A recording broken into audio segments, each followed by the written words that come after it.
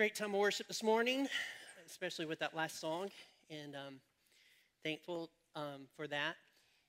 My name is Philip Brand. I'm the pastor here. You may be visiting here for the first time and wondering who I am. That's who I am. Of course, you saw me up there. Doesn't matter. Nonetheless, there you go. I had a vision last night. Had a vision, and I have ascertained that a team with the color red will win the Super Bowl. I don't know exactly what all that means, but a team with red will win. That's 100% correct, ladies and gentlemen. Yeah, both of them. Yeah. If you're visiting, I don't have visions. Just letting you know that. I received an email this week. Actually, it was Friday, I think it was. Friday. And it was from two of our deacons, Roger Dole, which is in the back, awesome, and Roger Miller, which is right here. Now, Roger Miller didn't type the email, right? Yeah, he has a flip phone. So back here, Roger Dole, he sent an email, and I just want to we have elders here. We have 3 elders, awesome, love these guys. And I love the deacons. Just love the deacons here. And this is what the email said. Dear FBC family. Now, it didn't go out to everybody. I can explain why. Because there was people that volunteered for this particular thing at a business meeting. So don't let that play in your mind. All right, so here's what it says. We are going to Splitwood tomorrow, Saturday, February 1st, 2020. Hope you can come. 9 a.m. behind the FBC buildings. One of our church ladies needs firewood. First 10 to arrive get a sausage biscuit.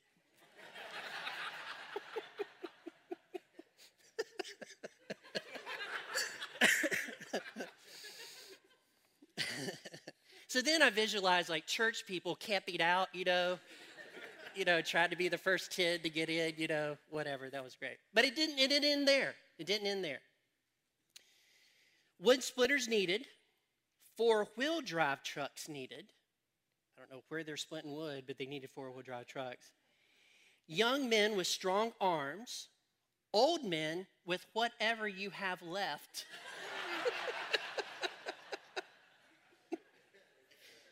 Thank you, Roger Dole, Roger Miller. So then someone responded to the email that was coming out. His name is Carl Stoltz. And he says, I'll be there at 8:59 a.m., so save me a sausage biscuit. Please leave time for me, just a few minutes, to clean my dentures afterwards. So, this is what Scripture says about all that. Religion that is pure and undefiled before God the Father is this, to visit orphans and widows in their affliction, and to keep oneself unstained from the world.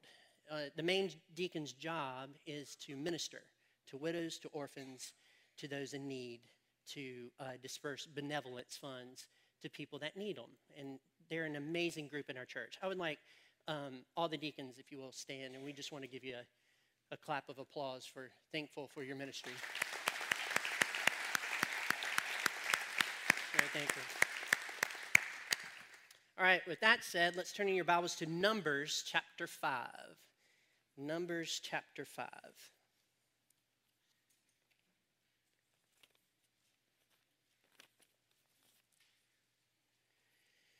Numbers chapter 5.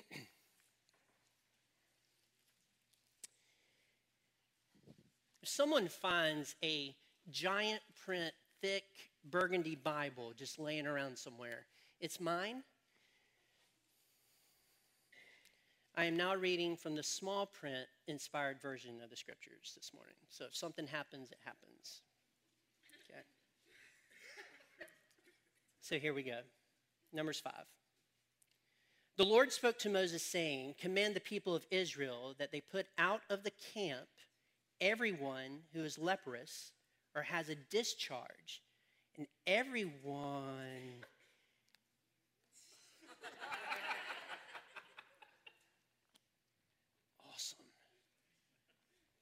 Oh, you can see those words. That's awesome. It helps when you're preaching to be able to see. Okay, here we go. So I'm going to start again. The Lord spoke to Moses, saying, command the people of Israel that they put out of the camp everyone who is leprous or has a discharge, and everyone who is unclean through contact with the dead. You shall put out both male and female, putting them outside the camp, that they may not defile their camp in the midst of which I dwell.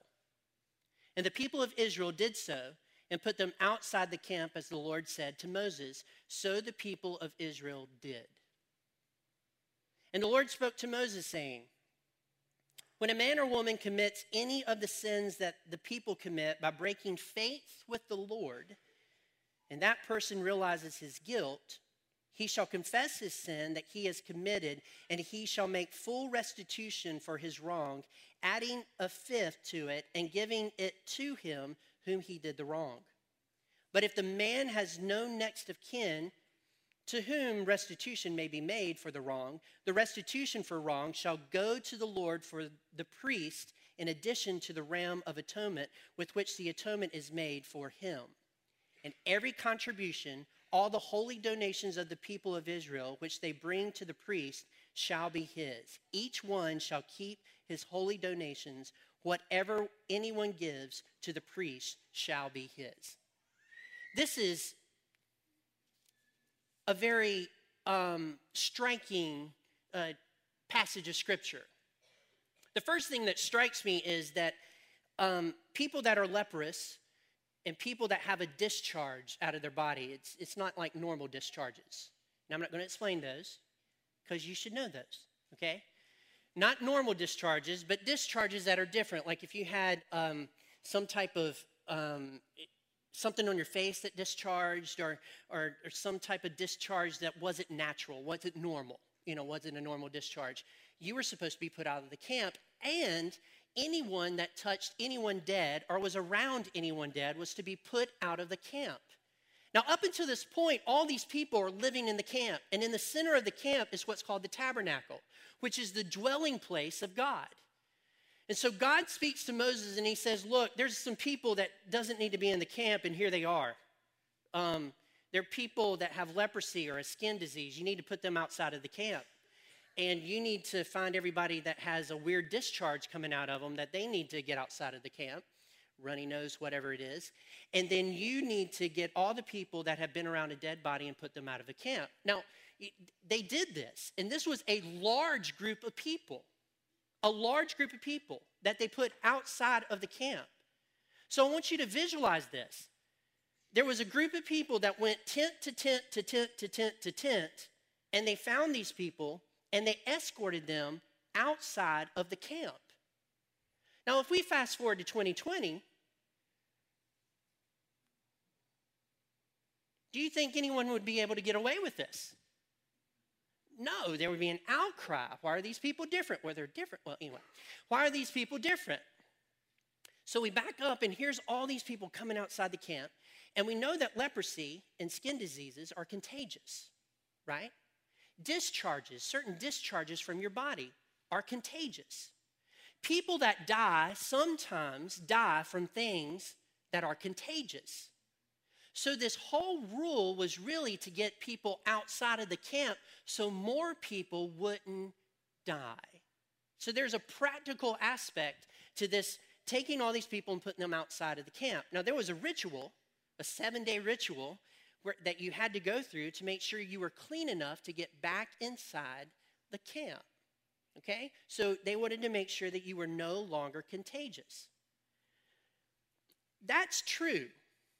And that is the reason why they did this. However, there is a striking verse in here, verse 3, that says this: you shall put out both male and female, putting them outside the camp, that they may not defile their camp, in the midst of which I dwell. In other words, God is saying that where I dwell and in the camp that I dwell has to be disease-free, period. Disease-free. Everybody in my camp and where I dwell has to be well and of good health. That's pretty significant, isn't it? Pretty significant. So fast forward to the New Testament. Jesus Christ loved lepers. He healed them, right? In Mark, he actually touched one of them and healed him. So he healed him in order for him to be able to be in the presence of God. He touched a woman with a discharge. She had gone to a ton of doctors. She'd been everywhere, but she had this discharge going on. And he touched her and he healed her. And she was able to be in the presence of God. He went, actually, he didn't go. This boy was passing by him. It was a funeral procession. And he went up to the funeral procession and touched the mat that he was being carried on. And this person rose from the dead. In other words, a resurrection means that you can still dwell with God. So you fast forward to when Jesus comes back and we have a midnight cry, and you have no sickness in heaven and nobody dies, because in the presence of God, everybody is healthy. Come on, church.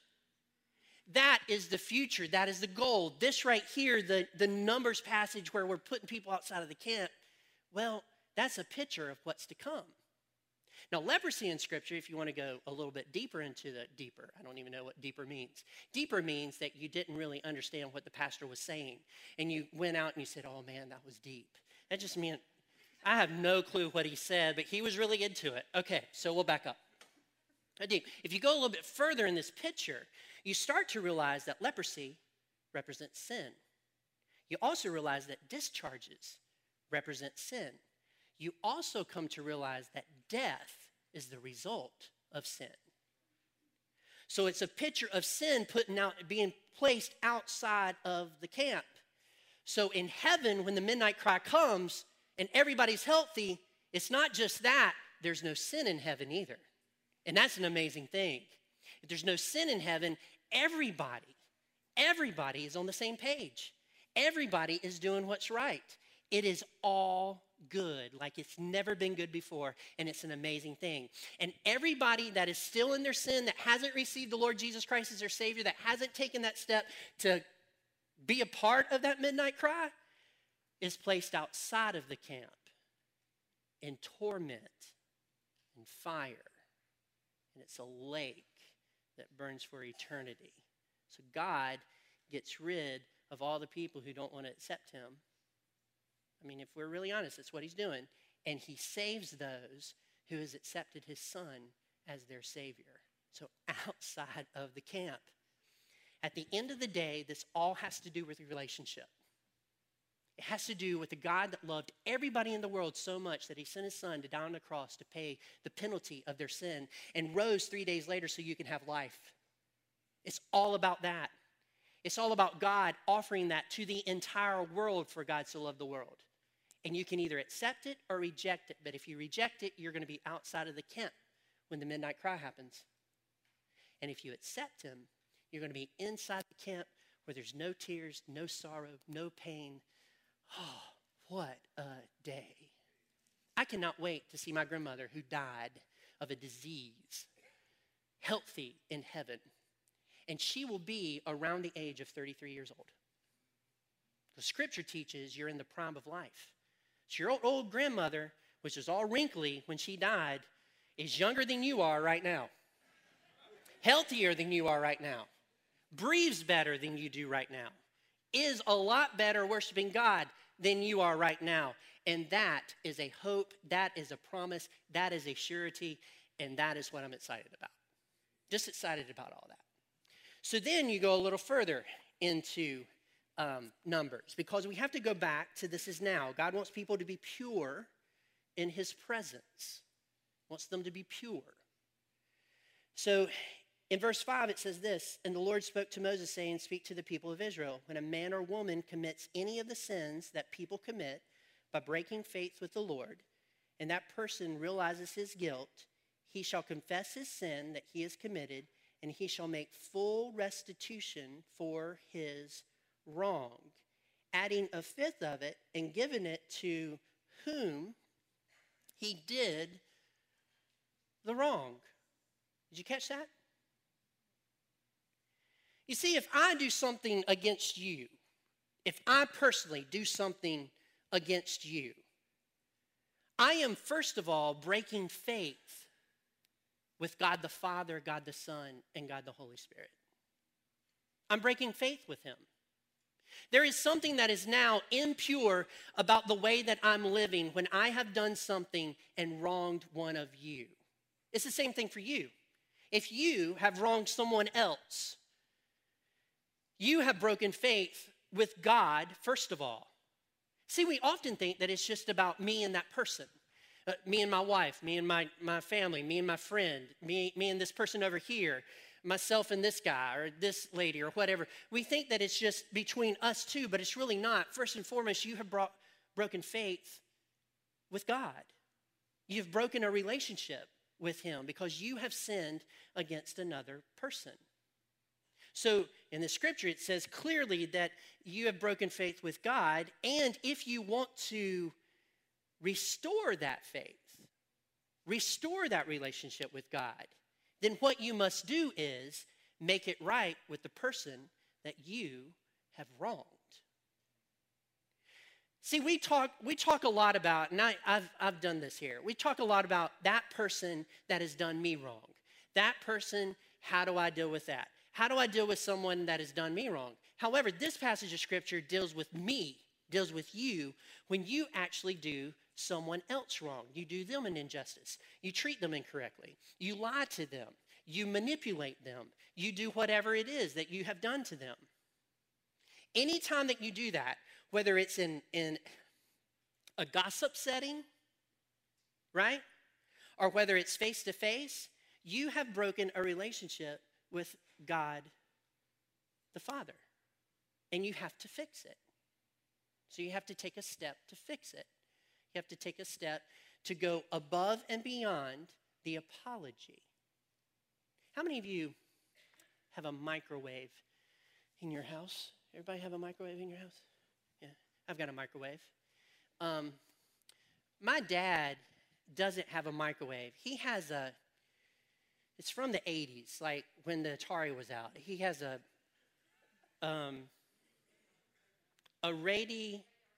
radar machine. They will not get a microwave, but they love that radar machine. Did anybody ever have a radar machine? Yeah, my dad and my mom.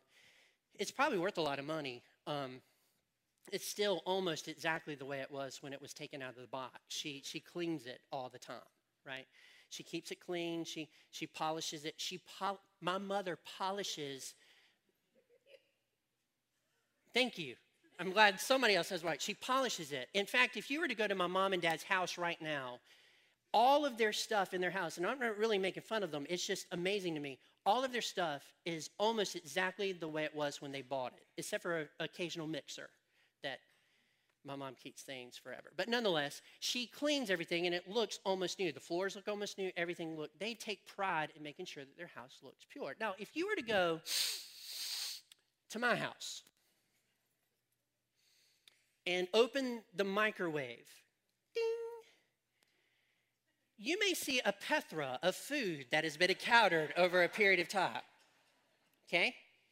We now have this thing that magnetically seals to the top of the microwave so that when stuff goes, it at least goes into the plastic thing. But some people in my house, I'm not pointing out who, it's not the older one, but nonetheless, the other people in my house haven't figured out that you're supposed to really take the thing off the top of the microwave and put it over the dish, because if you leave it magnetically on the top and it goes like this, yes, the thing does catch it, but so does the rest of the walls and stuff like that, okay? Now, I know this is going to be shocking to some of you, I cannot even warm up water in a microwave that has all that going on. I can't do it. I just cannot do it. So I go to the cabinet, and I get the Windex, and I get a rag, and I go to the microwave, and I clean the microwave. My wife hates the fact that I use Windex to do all this. But Windex cuts through all that stuff very easily, and I can wipe it out, sterilize it, and then do my water, right? See, I like to listen to older people, and I saw an older Greek guy one time that put Windex on cuts and yeah, my big fat Greek wedding. Not recommending the move, but just saying this where I saw it from. So I thought it was a great idea. I don't put it on cuts, but I do everything else. So I'm squirting my microwave, and I'm making it because that microwave has to be clean before I do anything inside of. Anybody else like that in the room? Oh, thank you. Thank you. Thank you. Anybody else? Yeah, right back there. Thank you. Right back there. The people that wrote, you raised your hand, we're going to last longer than everybody else. That's just what's going to happen. We're going to last longer. So the microwave has to be clean. It has to be pure. There's something holy that has to be a part of the microwave before I stick my food inside of it and I'm going to consume it. Listen, God requires you inside of yourself to be holy and pure for him to be able to talk to you. This is why he went through the cross. This is why he shed his blood. This is why he offers you forgiveness if only you just ask for it. But one step further than that, he says that I can't restore my relationship with you unless you have taken the steps to restore your relationship with someone else. I can't do it. The New Testament would put it this way. In fact, Jesus would put it this way. If you have sinned or wronged your brother, leave your sacrifice at the altar and go to that brother to restore your relationship with him before you come back and complete your sacrifice on the altar. What does that mean? That means that if I have wronged someone, I have to go to them and correct that wrong to the best of my ability before I can go back and have any communion with my Heavenly Father. That's what I have to do. And that's what you have to do too. There are some people in this room, just statistically, I don't know who it is, so just statistically, I know this to be, that has done something against someone.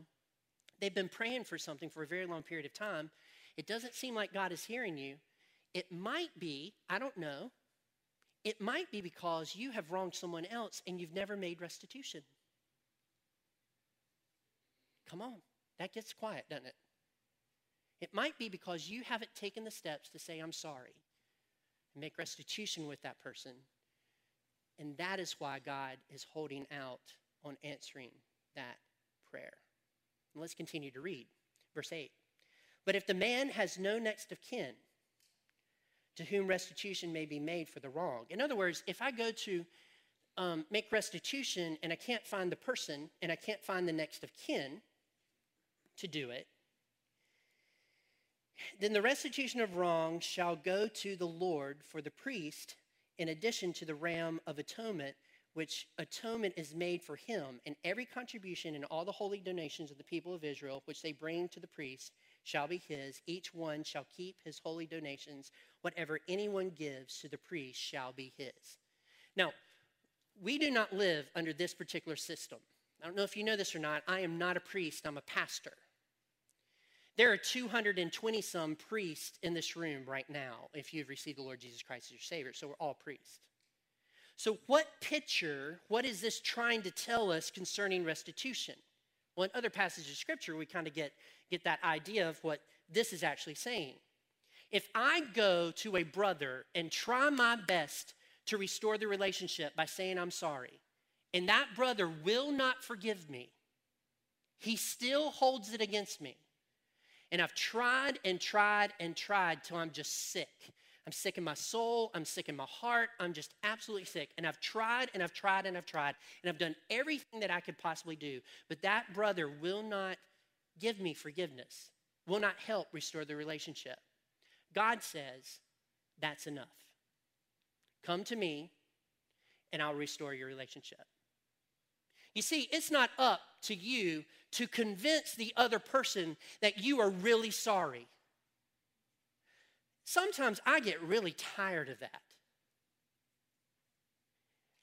you say you're sorry to somebody, and then all of a sudden, well, are you really sorry? What is your intent behind that? Are you just sorry because you got caught? Are you just sorry just to get out of the particular situation? Look, I don't care. I don't care about all that. What I care about is when I go to somebody and say, I'm sorry, and I've had the gumption enough to go to somebody and say, hey, I'm sorry. It is now not up to me for that person to forgive me. It's not up to me to convince that person to forgive me. That is on them. And by the way, the message isn't about this, but if they don't forgive, they have broken faith with God and have their own issues. Come on, church. It is up to me to be responsible for me. I know we live in America where we're not responsible for me. I'm responsible for me. You're responsible for yourself. You're responsible for your actions. I'm responsible for mine. And if I go up to somebody, you go up to somebody and say that you're sorry. I'm sorry that I did that. I'm sorry that that occurred. Please forgive me. That is all you have to do. And you try and try and try to show them that you're really sorry for it. But if you tried to the nth degree, just go back to God and say, look, I've tried. You know what I've done. Please forgive me for my sin. In this passage of Scripture, it says to confess to the Lord. You go back to the Lord and you get on your knees and you say, Lord, I have done wrong against this person. And I am deeply sorry for that wrong. Lord, they won't forgive me. They have a cold shoulder for me. I can feel it. But Lord, I am sorry and you know it. And I want my relationship with you to be restored. And I pray that you will work on their hearts to have them forgive me. But I am really sorry for what I've done. It is at that moment that your relationship with God is restored. Aren't you glad that you don't have to worry about other people's reactions to all of that? Aren't you glad that you don't have to convince them? Come on, aren't you glad? And you restore that relationship. Listen, purity in Scripture has more to do with all of life than it does a sexual act. You need purity in your relationship with God and purity in your relationship with others. If you've done something wrong, you ask forgiveness and they should forgive you. And then you have peace with God. And peace only comes from purity. It is sad that God, not really sad, but you'll understand what I'm saying. It is sad that people are less gracious to you than God is to you.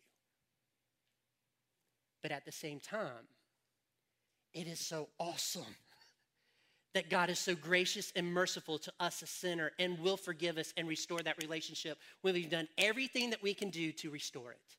Everything that we can do. And he's so gracious and so faithful. And we do not serve a God that does this. Right? He does this. Come to me, all you who are heavy laden, and I will give you rest. If you're holding guilt because some joker over here isn't giving you forgiveness, come to Jesus. He wants to give you rest. He wants you to lay that burden upon him and go through life knowing that you're pure with him. And you've done all that you can. Amen? Right. So, then this is the next section of Scripture. This has to do with the test for adultery. I'm going to let you read that some other time. It has to do with a guy that thinks that his wife has committed adultery. And what does that guy do when he thinks that his wife has committed adultery and she's saying, no, I haven't, no, I haven't, no, I haven't. So he's suspicious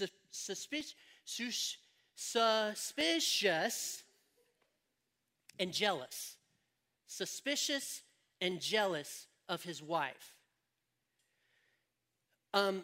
So there was a ritual that they went through to see if she had committed adultery or not. I will tell you right now, I have no clue how that fits in culturally, and you probably don't either. I've read a ton of people that don't know about it, that don't seem to understand it. But here's what I do understand about it. The number one relationship that we have here on earth, aside from your relationship with Christ, is the one that you have with your spouse. It is God, husband and wife. That's what it is. Children. She's agreeing with me. It's that connection. And if someone has something against their spouse, it has to be resolved. It has to be resolved. If one of the people that are in the marriage suspects the other one of cheating on the other one, that is something that has to either be confirmed or denied at some level. And so there's steps that you go through in order to make sure that she or he didn't do it, or they did do it, so that you can deal with the issue. If the man in this particular text just let it sit on his heart that she has been unfaithful to me, she has been unfaithful to me, she has been unfaithful to me, and that is something that he's thinking about 24/7, what do you think it's going to do to that relationship? It's going to start to unravel. Trust will begin to unravel. And what if she is innocent? What if she didn't and he ate pizza and feels that way? Or he had a sugar high and got low. You know, are you tracking? What if there's something psychological with him going on, that he's very suspicious of everything happening around him?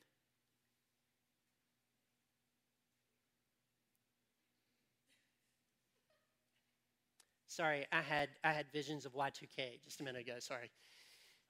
Wasn't from God.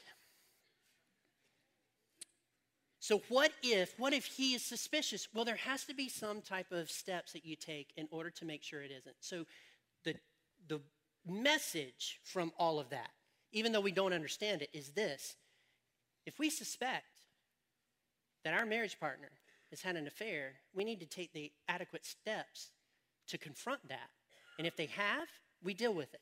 And we try to restore the relationship as much as we can. And if they haven't, we say we're sorry for being jealous and suspicious, and we move on. Because you cannot continue to move on in a relationship that you think is no longer pure. I say all of that to go one step further.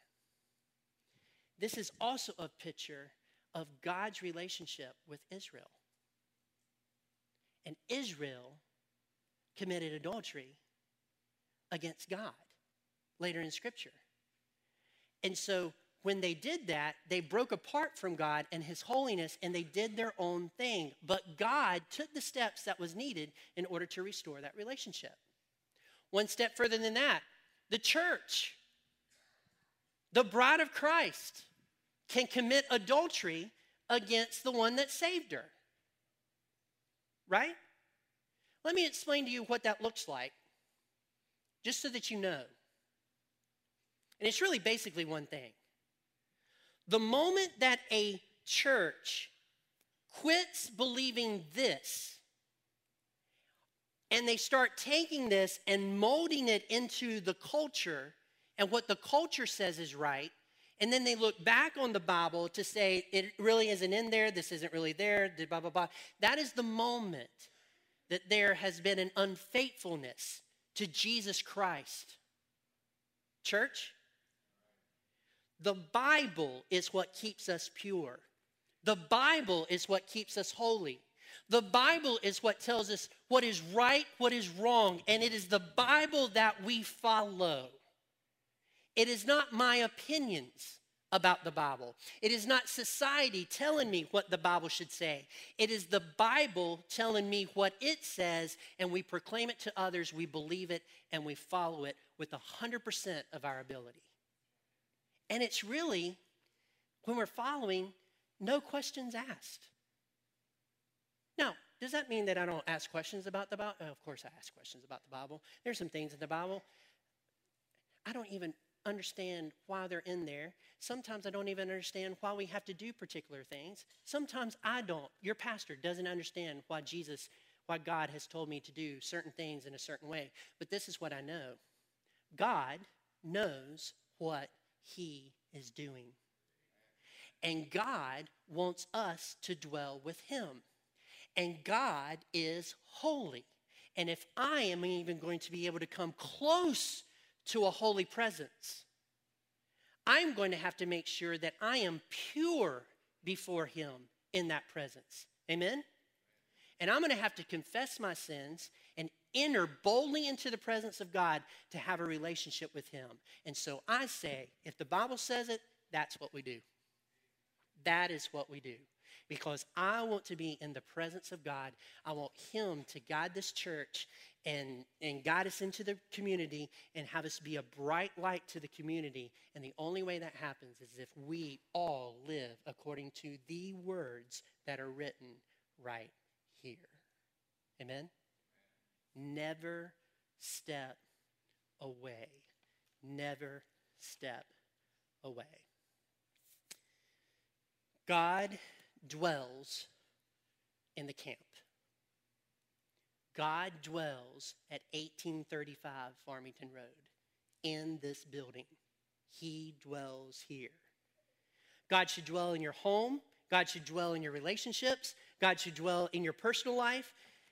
And you should consider all of your life sacred because God dwells inside of you if you've received him as your personal Savior. God dwells with you. So to end, I would like us all to stand and we're going to do a responsive reading. It will be on the screen. I am going to read the black screen. You are going to read the white screen. Okay? So I'm the black screens. You're the white screens. Here we go. Blessed are the pure in heart, for they shall see God. The aim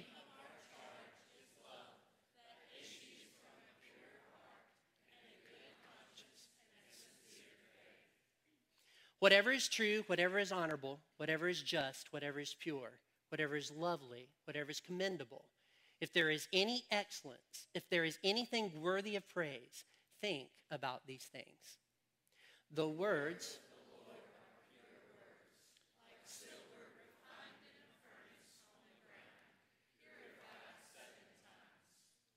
let us walk properly as in the daytime, not in orgies or drunkenness, not in sexual immorality and sensuality, not in quarreling or in jealousy, but put on the Lord Jesus Christ and make no provision for the flesh to gratify its desires. The precepts.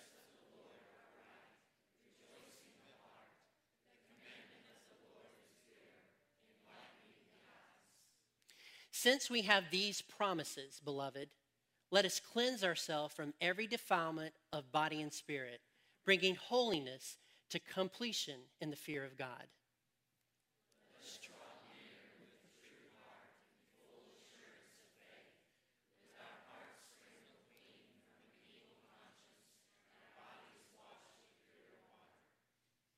Who shall ascend the hill of the Lord, and who shall stand in his holy place?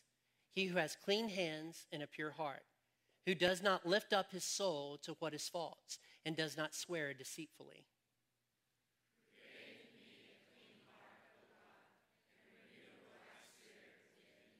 Let's pray.